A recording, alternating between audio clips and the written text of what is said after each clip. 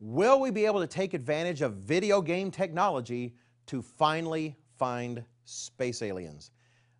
Thanks for watching. My name is Wallace Smith, and you are here at another Tomorrow's World webcast. And this was an article in the BBC. They like to look at the future and science, and they have a great section of the BBC website that's devoted to that. And this is an article from January 23rd titled, "The Gaming Tech That May Help Find Alien Life." Aren't we excited?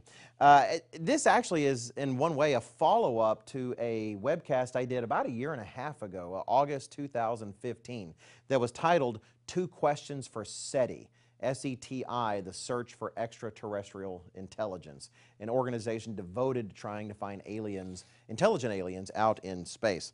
But in this article in the BBC, they talk about this new effort, and it quotes a lot of people from the Commonwealth Scientific and Industrial Research Organization, which is an Australian organization that's working on these kinds of things.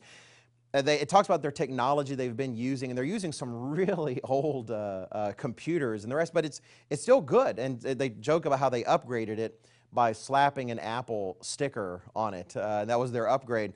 But it's still doing its job and does it really well, but they're integrating new technology into it, and they talk about that. Let me go ahead and read these, just a few selections from the article. It says, the technology that's generating so much heat, that is heat in the machines, is used for a major new search for extraterrestrial life known as Breakthrough Listen. Breakthrough Listen. The global project involving radio telescopes around the world is backed by billionaire Yuri Milner and supported by Stephen Hawking. From early 2017, detecting possible alien signals from space will take up a quarter of the park's observation time.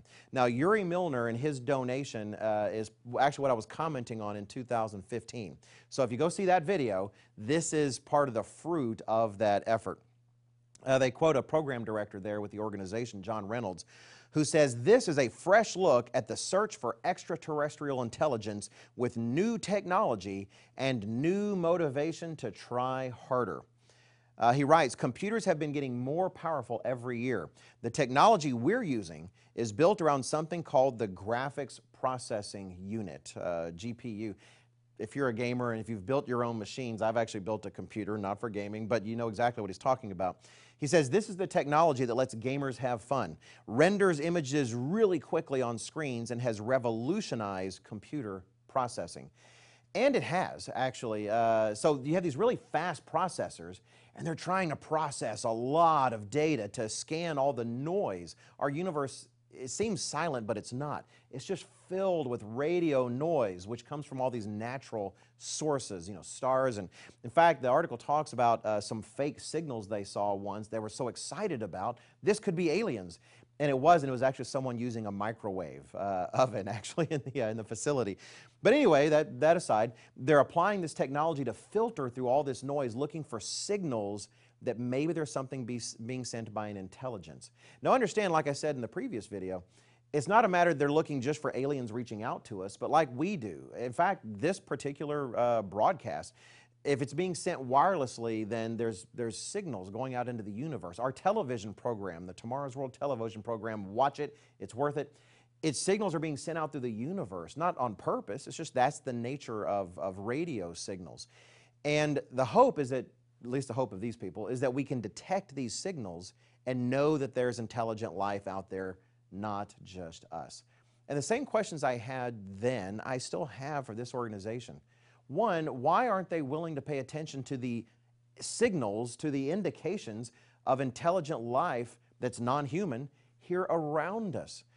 You look in the genetic code of mankind, you look at the design of the laws of the universe, you look at the fine-tuning of the creation, all of this is saying there is intelligence behind it all that is so much greater and so much more powerful than humanity.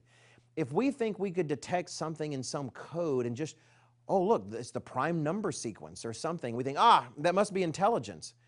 Then why is it we ignore the obvious facts in front of our eyes? Why is it we want to put that aside and say, well, that doesn't indicate any intelligence? The complexity and power, programming power of the DNA in our cells, that's not really an indication of intelligence. But some tiny signal that seems like it has some sort of pattern, yeah, that's going to be a sign of intelligence.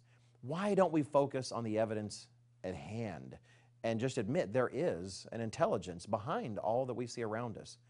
But then the second question is this: even if we're not ready to accept that evidence, could we devote the same resources to looking? Could we devote the same time and attention and money towards seeking a creator God, to proving whether or not there is one? I know there is, and I know that would be found if people search with open minds and open hearts. Even Deuteronomy says so. The book of Deuteronomy says that God will be found. He looks forward to being found by those, but they have to search with all their heart and all their soul.